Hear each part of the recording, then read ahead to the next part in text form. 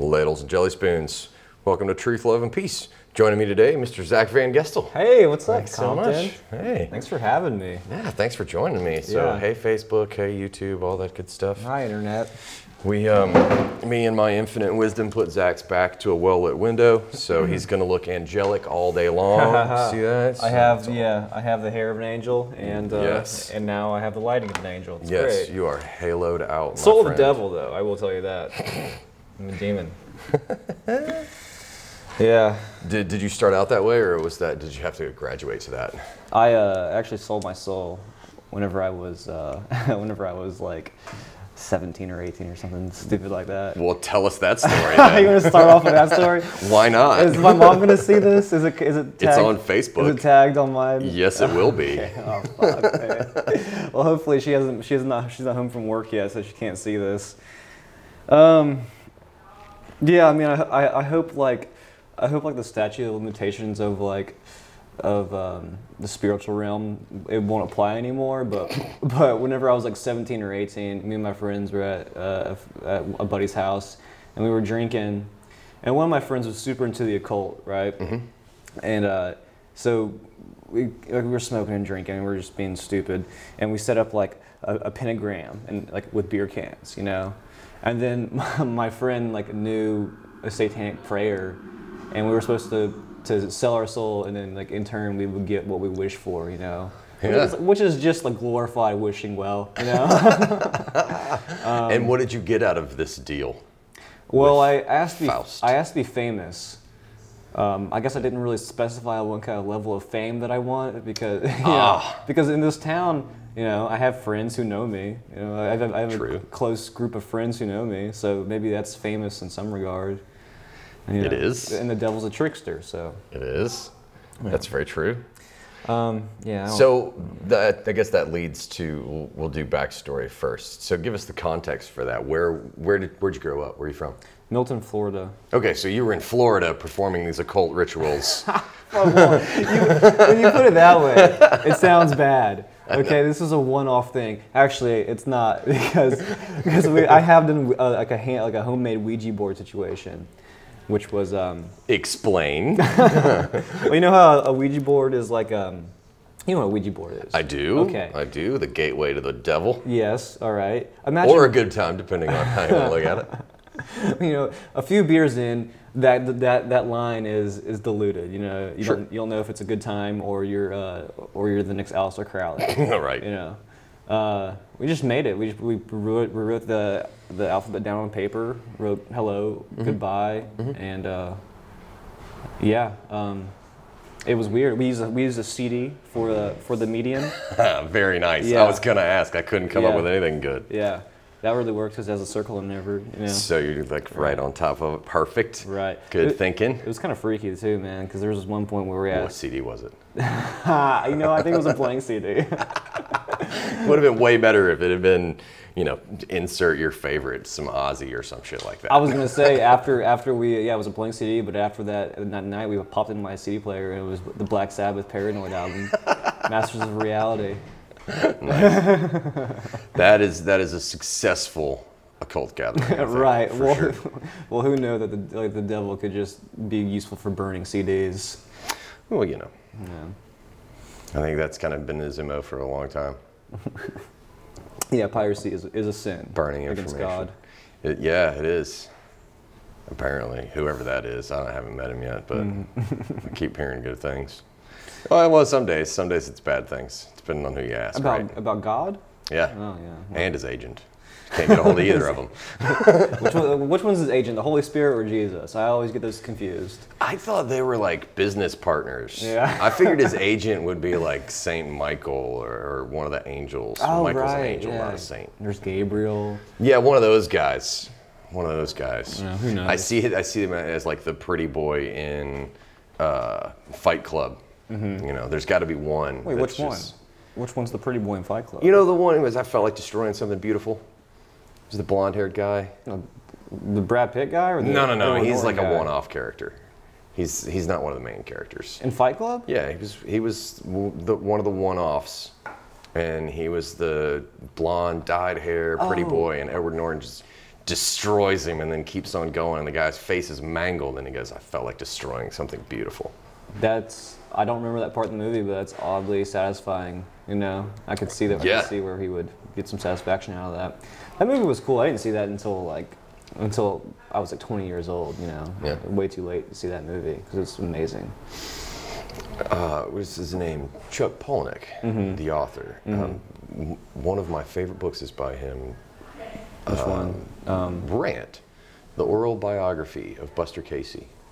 It's really good. It's really good. It deals with time travel and some psychology stuff and some socio-cultural stuff. It's a really, really good book, and it's written for people like me with short attention spans. Because that's good, yeah. It's written as an oral biography, and so the impossible task, I imagine, of trying to write 40 different character perspectives, but it makes it really easy to listen to. Right, he's really good at that, though. I mean, he's amazing. I'm not a big reader, and I haven't read Fight Club, but if that's anything like the movie is anything like the book, there's a lot of characters in that movie. You know. His name is Robert Paulson. They're all just flooding back to mind now. Who's Robert Paulson? Meatloaf. Meatloaf was played, Man Tits. Oh, Bill. His name is Robert Paulson. Yeah. Bob. Yeah, Bob. Yeah. God, that's so funny. He was so good in that movie. Yeah. Good old Meatloaf. Yeah. Good old Meatloaf. So you grew up here in Milton, Florida, and how has, I don't know. Did you see Vernon, Florida? I have to ask. I see what? From Milton, Vernon, Florida. Vernon, no. It's a documentary it's a crazy documentary on Netflix, but apparently they were chopping off people's limbs. Anyway, it's not too far from here. I haven't been, and so I ask everybody from this area if they've heard about it. That's a whole other thing. We'll talk about it next time we sit down. That'll be your homework, is to watch Vernon. I mean, Florida. yeah, that sounds. It's a crazy documentary. That sounds. You've already, I've told you already that I'm into like weird occult shit, or it interests me at some point. Yeah. So yeah, I'm into cutting off limbs. Yeah. Sure. Yeah. Show me. And there was this. So the story goes, there was this thing in Vernon, Florida, where people were cutting off their limbs to collect the insurance money for whatever reason, and so they went to do a documentary on this phenomenon. Nobody would talk about it. So the documentary Vernon, Florida, has nothing to do with amputation, even though that was the intent of the documentary. And instead, it's all the B-roll of them talking to other people about everything but this phenomenon that Vernon, Florida was known for a really long time. So it's weird. It's interesting, but it's weird. So like the people of Vernon, Florida knew that was happening? It kind of it came up, or they figured it out, or something, and everybody refused to talk to the people. Yeah, because it was like a small town, and they didn't want to sully the name of their... Yeah, and so the people they end up talking to are just their own characters in their own little ways. And it's cool because it's a great shot of what small town life is like. It reminded me a lot of my relatives coming from, hunting communities and backwood communities, dirt roads. Are you from Alabama? Yeah, I grew up in Mobile, and my family's from West Alabama, so way out in the woods, south of Tuscaloosa. I've been in Tuscaloosa. It's kind of a bigger city, right? Yeah, big. It's a college town. Yeah, University of Alabama's Yeah. there. That's the big school, and lots of football, and I don't do crowds. I was there briefly for school, and we didn't get along. At University of Alabama? Yeah. You didn't like it? No, they didn't like me, and I didn't like them. We didn't mesh. Well, at least it's mutual. Yeah, I chose University of Alabama for grad school just specifically to be close to my grandparents before they passed away. Really? Yeah, and then when they passed away, it was just like, fuck school like this. I have no interest in arguing with you idiots. So I bailed, and that's how I got into music, being an audio engineer. Yeah. That was about 5 years ago for me, though. That was a pretty big leap. But that was way before I got into comedy. Way before I got into comedy. When did you get into comedy? Well, I was going to say... Was it before or after you saw Fight Club? After. No, I mean before, sorry. I was going to say, though, because I got into music as a youth, and I was really, like, flirting with the idea of doing it live, and I've done a few open mics live, but, obviously. Cool. No, not cool, because I fucking, it's the most embarrassing thing whenever you don't think you sound good in front of other people. I don't know, it's such a weird feeling to to love music so much and then do it in front of people live and kind of think that was your career path all along or your life path all along, and then that was like destroyed because it was so hard to convey like sounding good. I understand that. I definitely understand that when expectations are ruined and just reality comes crashing in. Right, and I never thought that I was an amazing musician. It was just something that like this is what I was born to do. Yeah. And then I did it, and it was like this. I get nothing back. I know. No, and like there was no good feeling. Like with comedy, you have bad nights, but you still, or at least I still have like this thing that drives it. You know, this feeling of like I'm still doing something right. Yeah. See, when you say this feeling of doing something right, what is that to you? Because I got an instant visual of what I think that is, but what is that to you? I don't know. I think I don't want to sound like I'm gloating or anything. I think I'm pretty good at making people feel good, making people laugh, putting a smile on someone's face, and that's what comedy is supposed to be, right? Sure. So my thought when you said that was a little more specific. For me, that little nugget that I can always hang on to is that when it's really bad, I can at least find when people are laughing at me, or I can turn it and get people to laugh at me with me. Yeah. So I can make fun of myself. Because self-deprecation is a big part of comedy, right? And so learning how to take like those your training moments, wheels, yeah. And so if I can always find that as my route, then at least I have something in common with the audience. So that's my version of feeling good. That's my connection. Right. Yeah. I guess I agree with you because even when you have bad nights, there are you can still make fun of yourself. Yeah. And I don't know. It's kind of fallback. Yeah, exactly. It's kind of cheap because any decent comedian knows how to do that. Yeah. But it's something that like all comedians have in common is like they're able to make fun of themselves. Yeah. And I don't know. It made me think that I used to be so self-conscious about people making fun of me, and I guess finding a way to like to be in control of that, is a big reason that I got into comedy, or really like comedy at least. Heck yeah. Well, I know you're one of the co-founders of Back Porch Comedy here at the Back Porch Bar and Grill. But how long have you been doing stand-up? It's coming up on 4 years, I believe. Yeah, no, actually, May was 4 years. Yeah, May. I started the day after Robin Williams died. I remember that. I wasn't conscious of it whenever I was doing it. Yeah. But then looking back and doing the math and everything, I was like, oh, that was the day after Robin Williams died, because he died on a Monday and open mic is on a Tuesday. Yeah. So somewhere around mid-May. I'm trying to think back where I was when I heard that news. I was still running sound. So 4 years, man. You're fucking awesome. You've only been doing this for 4 years? No, that's flat. I mean, if I've been doing it for 4 years and I feel like I should be better. That's what it feels like to me. Really? Yeah, I don't know, man. I have a hard time taking it seriously. So not comedy, but like things in general seriously. Yeah, me too. Me too. So I feel like I should be doing, because I respect it so much. I feel like I should be doing more with it. But then again, fuck it. I like performing here. It's fun. What would you want to do more with it? I mean, I don't know. I kind of envision myself like going on the road, I guess. Me too. I would love to figure out how to get there. Yeah. Do you have any, like, what's your roadmap? What's the game plan? You got any plans to do that? I mean, the game plan is loose, right? Like, I don't know when it's going to happen, but I think booking gigs is pretty. I mean, I haven't done it a whole lot. I've done a few out of town shows that I booked myself, but it's pretty easy once you get to know people, Nice. Because there's so many communities doing comedy that no one even really knows about, and you're probably gonna go to like a lot of shitholes, Yeah. and do comedy for 4 people. But that's how you start getting on the road, I suppose. Yeah. Without an agent.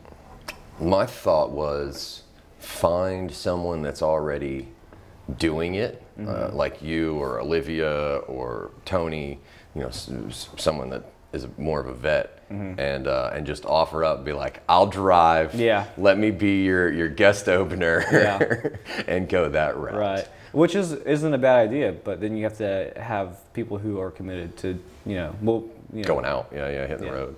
It's easy to say that you'll do something in the moment. Yeah. But to actually take off of work for a few weeks and go on the road. Really hard.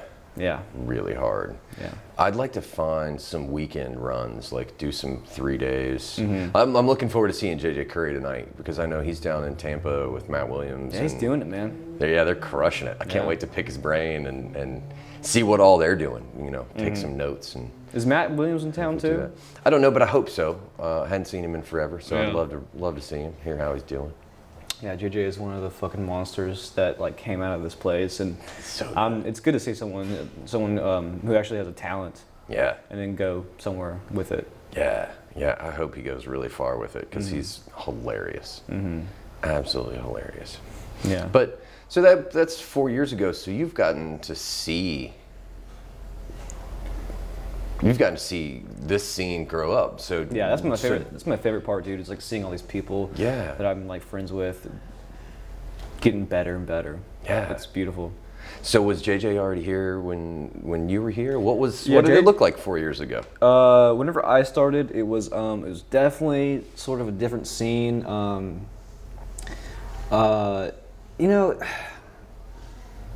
I don't know if it's because of the lack of people, but it felt tighter. It felt like everyone was really just doing it because they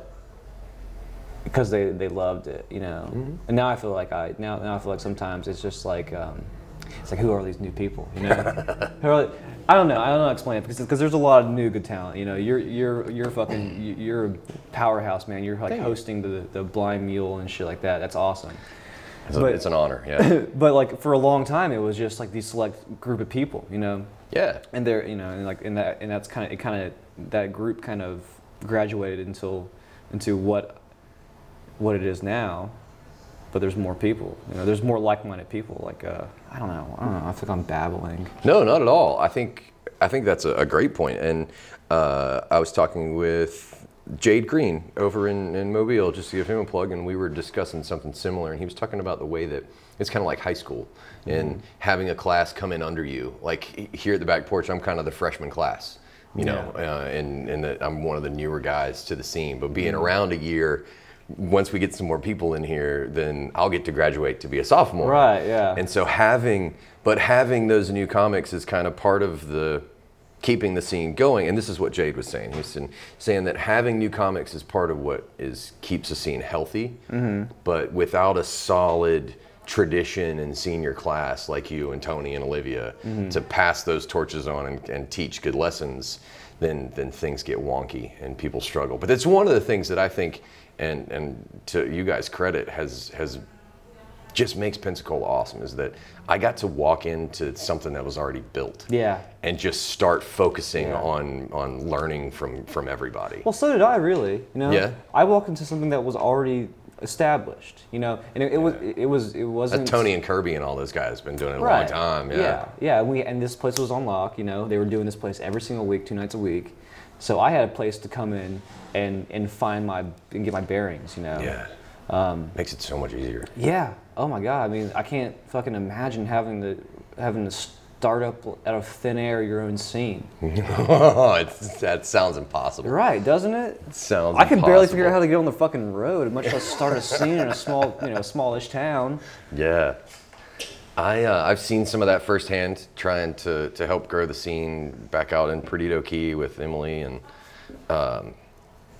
it's hard convincing people that their nose belongs on their face. I've never understood it. I've never heard that expression before. Now I'll say it forever. Yeah, because I talk to bar owners, and it's like, okay, look, here's the depth of talent in the pool that I know. Knowing people here, knowing people in Mobile. When I talk to people on the coast, it's like, you have access to all of this. We will do good things. We will put money in the register. We've proven that we can do that. They're still like, I don't know. Nah, we're not in the business of making money. What in the world? So it's kind of crazy. But yeah, so to double back, thanks to everyone that's put in the work, because Brogan was saying how it's amazing, and I agree with him, how much talent comes out of Pensacola, because it just good comics come out of this room downstairs at the back porch. Yeah, there's been amazing nights here that, you know, I think that could be put against like some of the biggest cities in America. Well, you were talking about you know, what the 4 years of it growing up looked like. So oh right, yeah. So when tie those two things together. What are some fun ones? Let's see. When I walked in, it was it was so fucking loose. It was so off the rails sometimes. You know, we had people who were finding out that they were alcoholics and becoming them at an aggressive rate. You know, we had people who didn't give a shit about the scene, but were somehow still benefiting from it. You know, and we had this core group who were fucking ruthless to each other sometimes. You know, there were people who were like they would call me cute, and that would like, I guess that's not really ruthless, but you know what I mean. Like they know that these people know what to say. Right. To get it was a button. Yeah. These people aren't your fucking normal like run of the day. They'll be mean in very creative ways. Isn't that true about a lot of good comics though? Like you kind of have to be creative. Yeah. To get away with it. Yeah, exactly. If that weren't funny, I'd have whooped your ass. Yeah. There's nothing better than like a feeling of making fun of somebody, and it's almost like they don't know until a second later. You know? Yeah. Yeah.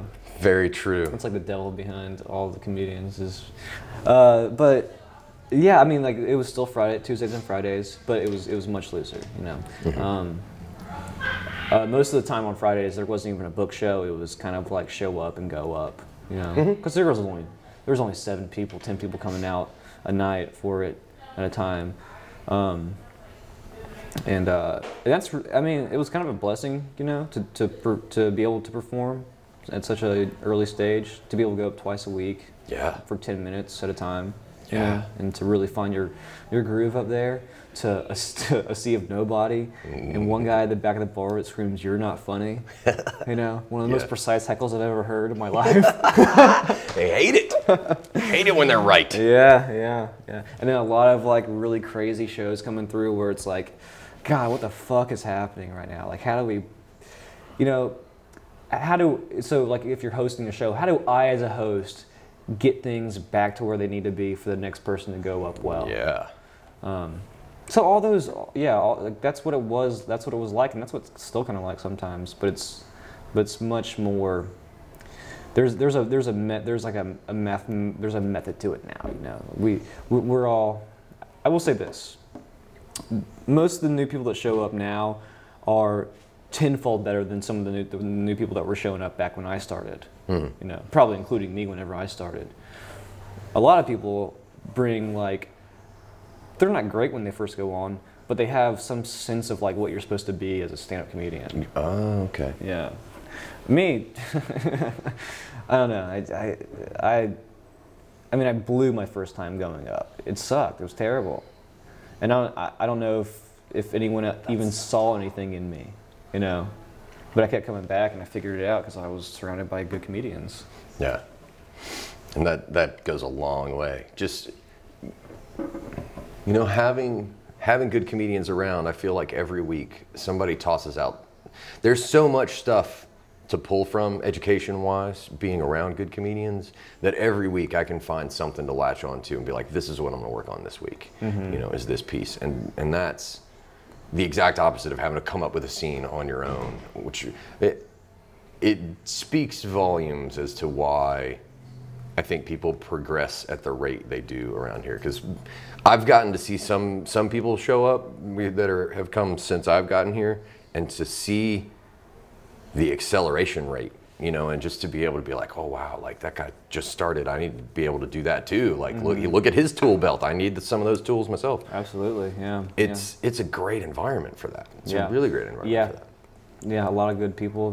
Breeds competition, but also it kind of there's no hate, there's no like malice behind the competition here either. Yeah, it's just plateaus of how I see other people kill, and it's like, man, I want to kill like that. Like it's nothing against. But then they come off stage and you're like, you like shake their hand and talk. Oh to them shit, about hell yeah. Hell yeah. You were like super interested in how they did it. I don't understand how people get angry about it, like competition. As someone who I feel strongly in identity and perspective, and everybody has something unique to offer. So the idea of being in competition with getting up and speaking your mind with someone else, like, good luck. How could you ever speak that person's mind for them? It's not comparable. I mean, I guess you can compare the way people connect to audiences. There's some things that you can compare from comedians, but then again, those are just tools, right? Right. Yeah. Yeah. It's something that I don't know. I think most comedians, probably all of comedians actually, probably share like the same general philosophy when it comes to being on stage. Yeah. I think so, because it's simple and primitive like that. Like the goal is to make these people laugh. Right. It's not complicated. Right. Yeah. It's hard, but it's not complicated. And there are avenues to get there. Quick. There's avenues to get there quickly, and then there's avenues that are maybe a little harder to take, and those are the goals that we're trying to overcome. So dig into style. Like you have a style. Obviously, like I just said, everybody has their own style to some degree, but learning our own styles, that's something you hear a lot of comedians talk about, finding their own voice. What has that been like for you? What does your style look like growing up in this environment? Not you growing up, your style growing up in this environment. Well, ever since I was a baby growing up in the scene. David Copperfield, that shit, I am born. I found a book. That was written in a book, right? Yeah, David Copperfield. Yeah, I found that book in an antique store, and I was like, dude, what the fuck? That's a great find. Yeah, it is. It is a classic. Yeah. It's a classic. I bought it, never read it. It's got a great opening line. That's the It part does. you need. It really does. It's the part you need. Yeah. But I remember finding comedians that do different things well and going, this is what I need to study. Like Jimmy Carr is really good at delivering a quick joke, no fat. Yeah. Louis C.K. is a really good storyteller. Louis Black, angry, dark, really good at being that angry comedian. And then one of my favorites growing up was Carlin, and I don't think each of them has their own style, See, like Louis C.K. was one of my whenever I started watching him and getting into stand up, like I started he's not. I wouldn't say I modeled myself after him, but he was like the first guy I looked at and like, that's what I want to do. I want to control a room, that's something I respect out of comedy, and I always will. It's like one person up there, just controlling the whole room, Yeah. And it's just so. I don't know. It's a weird power dynamic, You're so enthralled by this one person. Yeah. It's like how Hitler came to rise, I'm sure. Well, it's captivating. Anybody it's like Samuel Clemens said, anybody that can get themselves elected president does not deserve the office, because we have this thing about people who stand up and captivate other people. Yeah. On one hand, it's fascinating, and on the other hand, it's like, what kind of snake oil is this jackass selling? Exactly. Yeah, he must be a sociopath. Yeah, and he probably is. Right. He just manages it well. But going back to styles, I don't think Louis C.K. I don't think of him as a storyteller. I think of him as an absurdist. I think you're right. As soon as I said it, I kind of disagreed with that. I think I'm not saying there are you're other wrong. storytellers, Right. But there are other people that are really exemplar storytellers, as he is. I agree with you. I think he's an absurdist. He's probably over the years has gotten way better at telling stories. Sure. And like for me, that was one thing that I have never been good at, is telling stories. Like even to friends, it's taken me a long time to be able to tell you a story about me selling my soul to the devil. Yeah. And I know it wasn't a great story or anything, but at least I'm able to hold your attention. Yeah. And that's a struggle that I'm trying to overcome on stage, is being able to tell stories. I totally agree with you. What happened? Did you stop recording? No, I have to hit that button, and I go through this on like every podcast because it's funny. But I have to reset that button because the type of camera that I use is because of this factory specs. It's only allowed to record for so long without having to be reset. Did it miss all that gold that I have? No. It gives me a little warning that says it's time to reset. Your 25 minutes of continuous recording are up. As long as it didn't. Wait, did it miss the part where I told you about killing all those people? I got it all. Okay. I got it all, including the location of the bodies, including Vernon, Florida, where I'm from. Yes. We talk about your foot. Yeah. It's okay. It's okay. Yeah, and occasionally it'll get missed, but it all ends up on the podcast. So it's the running joke that if something falls off of YouTube, you can always go. That means you have to go listen to the whole podcast. So wow, that's very enticing. Very enticing. Oh man, but yeah. So we were talking about storytellers, and I can empathize because I've got an uncle that's a great storyteller, and all my life it's been like I want to be able to do that. Right. And so every word you just said, I have said before. Yeah, you're so jealous of someone like that sometimes, you know. Yeah. Because it's the same thing. They can captivate an audience, you know, and I guess I'm just like finding your voice is kind of just a nice way of saying that's what I'm trying to do, but in my own way. You know, I'm trying to figure out how I can do that. So I do a lot of crowd work. You know, I try to stay loose up there. Because I grew up in this fucking scene, man. Because I grew up in I started doing comedy in a bar that didn't want me doing comedy in it. You know? Yeah. It's a different thing. I mean, then somebody that gets to walk into a comedy, like I can't imagine if my first time had been in a legit comedy club with a comedy savvy crowd that was there to see comedy. I imagine that's a different thing than doing comedy in a bar room. Yeah. I'm sure even then it's like some of the audience members are like, you know, it happens less often because it's a comedy club. Sure. I can only assume, but I'm sure there's still audience members that are like, you know, you can't make me laugh. You know, it's like they're there to test you. Like the Apollo. Yeah. It's like God sent me as a fucking crusader to test you. You know? Make me laugh. Yeah, bitch. Yeah. Do it now. Storytelling's really, really tricky. I was thinking about revisiting some stories. I'm not there yet. You know, I've tried a couple of times in some open mics and when I had a lot of room, but trying to tell a story on stage, I think that's the biggest challenge I've got right now, if I had to look at it, is timing and tempo. It's something that I'm spending a lot of time learning right now. Because my timing and my tempo gets off because my memory is not as prepared as it should be. Yeah, some people, it's weird. You can like listening to Tony Burkett tell a story, you know, off stage, because he doesn't really do it. He doesn't really do it like he can tell he can spin a yarn, dude. This motherfucker, like the way he tells stories, it's like he's recounting every fucking single detail of that memory, and I just don't have that kind of memory. So I guess I just have to think I'm a fly, you know. I'm cursed. And it's funny you say it that way because I never thought of it as his memory. I always thought of it as his timing, and he was able to maintain this tempo, and he's just got his rhythm is so well rehearsed that it comes naturally now, and so everything that he puts out there just has that rhythm that hits, you know. Yeah, it's almost like there are.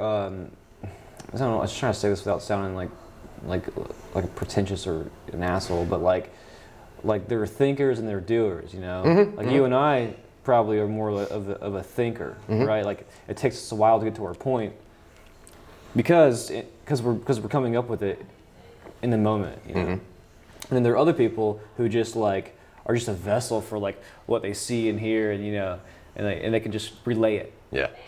But it just takes other people longer to convey that message or be good at just saying it. Yeah. I am fascinated by that though because it's the flow state to me, you know, and getting to the point where I would be good enough to be able to do something like that is a goal. And I was talking to Tony about this, and he gave me some great advice. It's something I've been working on the last couple of weeks, and it's if you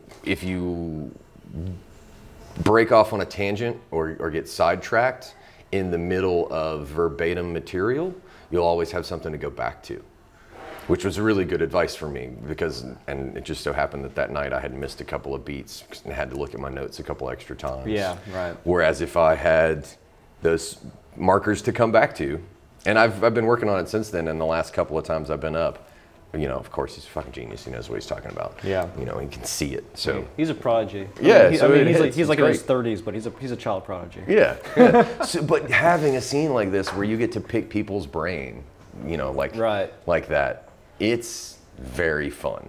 It's very, very fun. Right.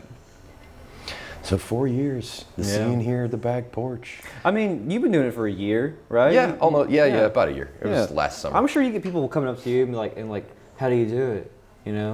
Yeah, I tell people that I've been a bullshit artist all my life. It's a ridiculous question to ask someone even into year 4 or 5 or what the fuck ever. It's kind of a bullshit question to ask because half the time they're just figuring it out also. Yeah, I don't have a good answer. Yeah. Like I can tell you what I do, but I can't tell you why all that works. Just do it, Yeah. Repetition, right? Yeah, I mean, that's the only good advice that I've ever been able to relay to anybody. It's just if you want to do stand up, then go out there and do it. I agree. And if it's not working out for you, then I don't know. Do it from a different angle. Yeah. Or just don't do it if you fucking hate it. If you hate that you can't I don't know. If you're getting so frustrated that's not fun, then don't do it. Yeah, definitely don't do it. Definitely not. It's got to be amusing. Yeah. But if you're having fun and it's not working, then try something else, I guess. Yeah, for me it was just performing, being able to have a creative outlet is awesome. Most people don't have a voice or aren't comfortable speaking in public. There are lots of reasons that people do or don't do things. Well, it's all speculation. That's a weird point too. Is like, are you okay speaking in public in general? Yeah. Really? I always have been. I was a public speaker way before I ever decided to do this. That's why I tell people that I've been comfortable on stage for a long time, and so now I am learning how to be funny on stage, on demand, and how to write material and write a joke and then deliver that. Right. So, but I've been a public speaker, so I used to get up and give speeches and teach classes about public speaking. So that's not hard for me. That's like a fucking Inception idea, like giving a speech about public speaking. I've done it. It's like, what kind of fucking world are we living in? It's like college, that's the kind of world. Rabbit hole. Redundancies. That's what adult daycare is. It's called college, and if you have enough money, they will let you in. Yeah. That's pretty much all that bullshit. Yeah. Well, that's cool, man. I mean, I didn't know that about you. I didn't know that you were a public speaker before. I was always shy. I'm still pretty shy. Yeah. When it comes to groups, but when it comes to comedy, it's like you're in control. They're giving you the time. You have this allotted time. It's a very, very fun thing. It's almost like you have permission to be the center of attention.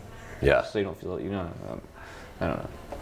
I've never thought about it that way, but that is kind of. You have permission to be the center of attention, okay, so what is it that bugs me when people don't pay attention? It's a respect thing. Like one of my OCDs and anger is respect. And so that like I can get triggered real easy. That's why you don't have a kid anymore, because he didn't respect you. No, a little fucker. Yeah. You showed him. Talking about Vernon, Florida. Bridges are tall, man. Bridges are tall, man. That's a good quote. That happens. That's the opening line to your book. I imagine that's the kind of quote you would get out of Vernon, Florida, though. Yeah. Bridges are tall, man. Like you hear those old sayings, like, what in the world? Yeah, right. How the fuck did that, like, shit from Shinola? I had to look up what that meant, Polish and polish and polish. That's right. Oh man. That's right. Yeah, that was a good. Raising Arizona opened that one up to me. That's been a long time since I've seen Raising Arizona. It's so amazing. That's one of my favorite movies, just for the opening scene alone. Yeah, why is that? Because like it's Nick Cage, you know, back in his heyday, and like Holly Hunter, and God, I love Holly Hunter, and I don't know, it's just like he's a caper, you know, like he's out doing crimes and then getting taken into the jail, and like within the first 5 minutes, it's this love story, you know, and then the rest of the movie is a heist movie. They're stealing babies, you know. I love that movie so much. I always felt like it was the beginnings of Trailer Park Boys. Really? Yeah, I don't know why, but it seemed like when Trailer Park Boys came along, that was Raising Arizona was the first thing I thought of. It's like, how did this I can kind of see get crossed that. up in my head? I can kind of see that because it's a movie, like, what was it, shot in the 90s, you know? Yeah, So, early 90s, I think. So I mean, the visuals were, you know, and it's also in the desert too, and in like a isolated area. Trailer Park Boys. I don't know. Hilarious. I don't know. I used to hate that show. Me too. I used to hate that show. Somebody made me watch it, and I was like, okay, I can do this for a little while. Yeah, I have to admit that it's pretty funny sometimes. But one time Tony had to open up for the Trailer Park Boys at the Vinyl. Did you hear this story? No, huh? So they do this thing where they go to like rock clubs, and I guess a few of the cast members will go out and do skits, and then like, you know, just do references to the show and shit. And people come out in droves, stoners and shit alike, to I guess to laugh at them quoting a show. It's the strangest thing to me. Whatever. I haven't seen the show, so it might be great, but it sounds fucking stupid. It does. It reminds me of something, but yeah. So it reminds you of somebody? No. So Patton Oswalt told this joke about how he did this set for a bunch of drunk college students, and he just walked out on stage and named every movie that he was in, and they roariously applauded for everyone, and then he walked off because it was the weirdest gig I ever did. I'm like, okay, that's what that sounds like to me. That's what I see in my head. I wish I could have a career like that where I can just walk on stage and take my credits. You know, read your resume. Yeah, born in West Florida Hospital. Woo! Just leave on a blank tombstone. Yeah. We'll let you know when it's over. Peace out. I liked Raising Arizona. Yeah! We love you. So they do these Trailer Park Boys skits, and they asked Tony to come open up for him? Yeah, well, I don't know who the fuck asked Tony, but Tony did get a gig opening up for them at the Vinyl, which is our big rock club, you know? Yep. And he was all jazzed about it because it's a comedy show meant for people who like comedy, supposedly. But he's doing stand-up. These guys don't do stand-up.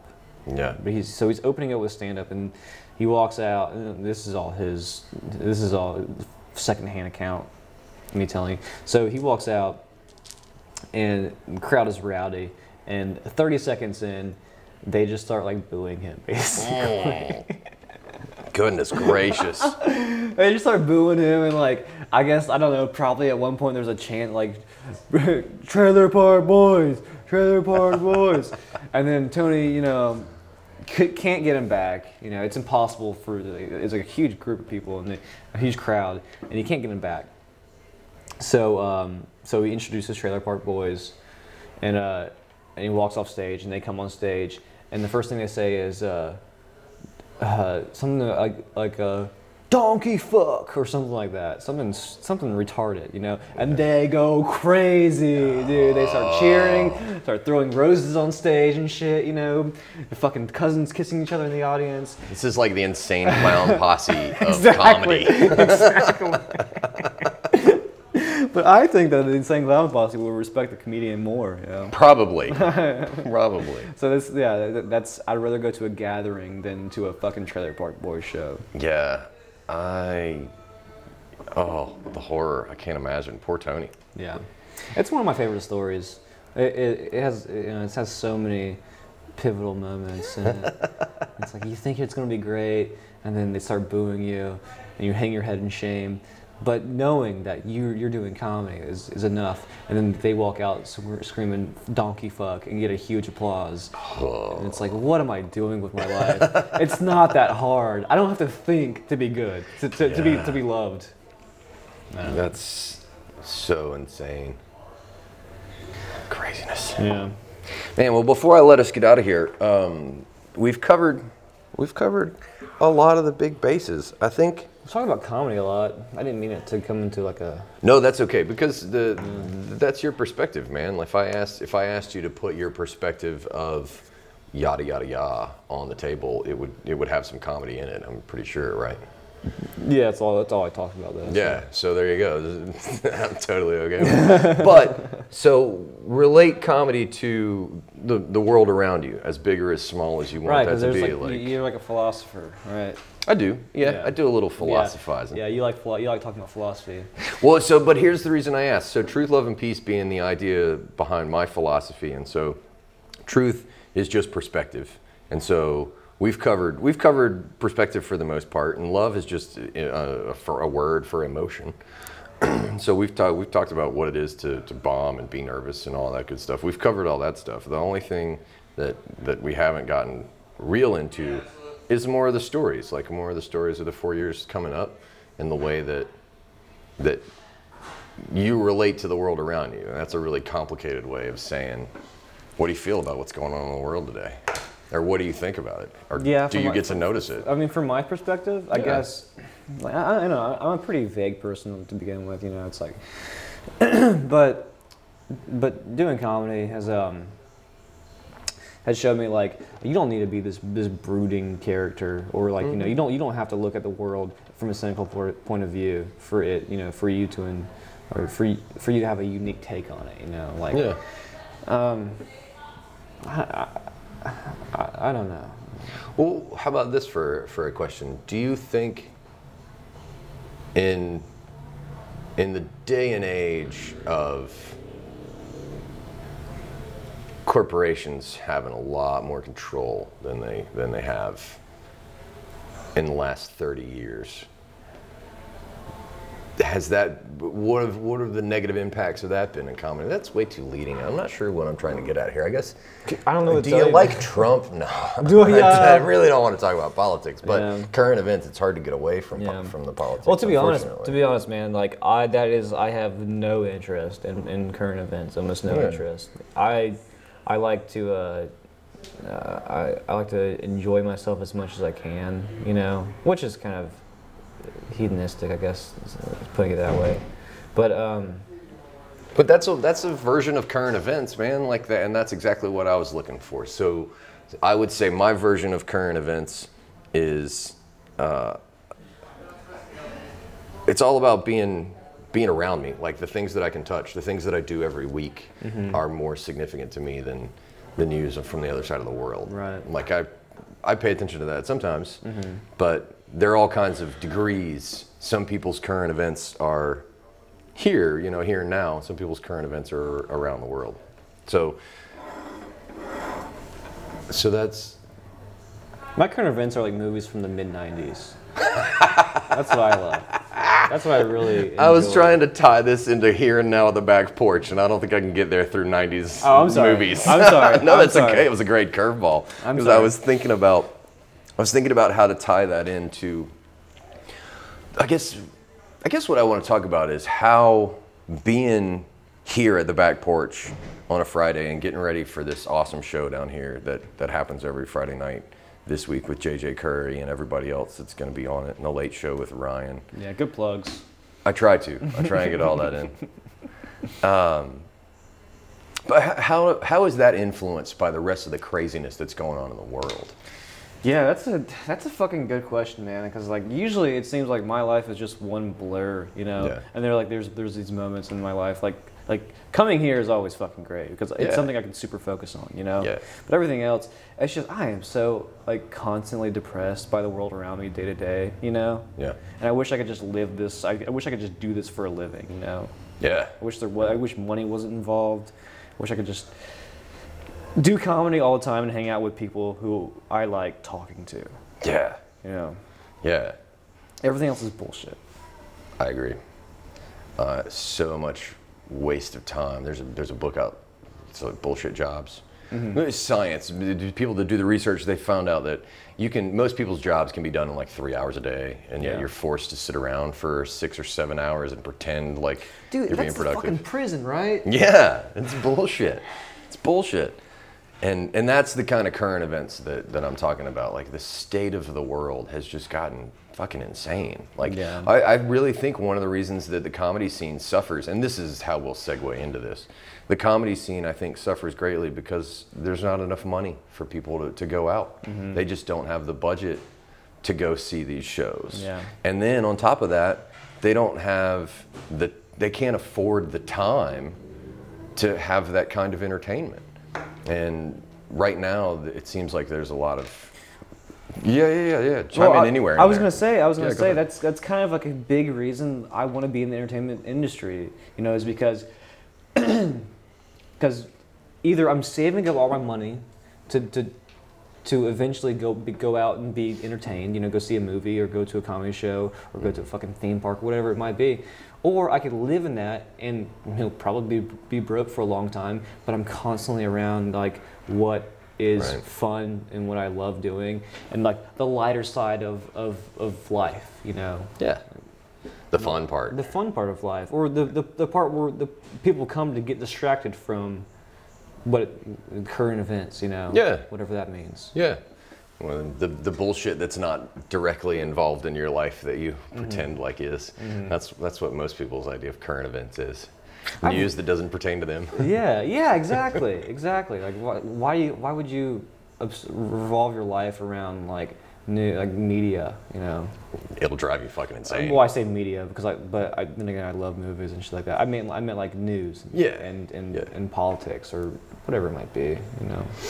Yeah, because it doesn't yield results. Like, there's a Rick and Morty joke. Like, fucking peace summits, man. It's not like we're drowning in peace over here. I love that line. I love that line. I gotta pee, man. Well, this is a good place to end it. I'll ask you one final question, though. As far as hopes for the scene in Pensacola, what can we do to help spread the word, or i.e. plug? What can we plug to get more people out to? And if you could ask one thing, everybody, to help the comedy scene in Pensacola, what would it be? I think, first of all, something like what you're doing. You know, I wanted to say this earlier whenever we were talking about how the scene is evolving. What you're doing and what Joey has done is giving a platform for comedians to talk about stuff and introduce them as people who are on the scene doing comedy. You guys are doing more than you realize, I think. Well, thank you. Yeah. Thank you for sitting down, because it's fun. I like having these conversations and learn more about people instead of just hearing your jokes here and there at the bar. I hate it, man. Good. I'm just kidding. Good. I'm just kidding. I'm a pretty closed-off person, but this has been a lot of fun. Who do we need to plug? Before I let you run off to the bathroom, get them all in there. I don't know, plugs. I mean. Well, Back Porch Comedy. There's Ryan Pfeiffer doing his late show. Tony Burkett is the booker of the Friday shows here, the early Friday shows. All the people we love. Come out on Tuesdays and support the open micers, man, because that's where the fucking magic happens. You know? Everything that you see on a Friday has probably been said on a Tuesday. You know, dozens of times at least. Yes. And then there's magic that happens too, but you come out and support comedians. If you like comedy, if you don't like comedy, go fuck yourself and die in a hole, you know? Yeah. The world doesn't need you. You know, if there's any venues out there that are interested in doing comedy, reach out to Compton or Tony. Could somebody or let us do comedy for you? Or reach out to me. I mean, I'll probably ignore your Facebook message for 3 weeks, but then I'll eventually get back to you, you know? Sooner or later. No, well, look at that. We hit the timing spot on. So This has been perfect. Cool, man. Later, YouTube. See y'all next time. Yeah, man. Bye-bye. And then Facebook Live, Alvita Zane. And then last but not least, thanks for joining us in podcast land. And until next time, truth, love, and peace. Y'all.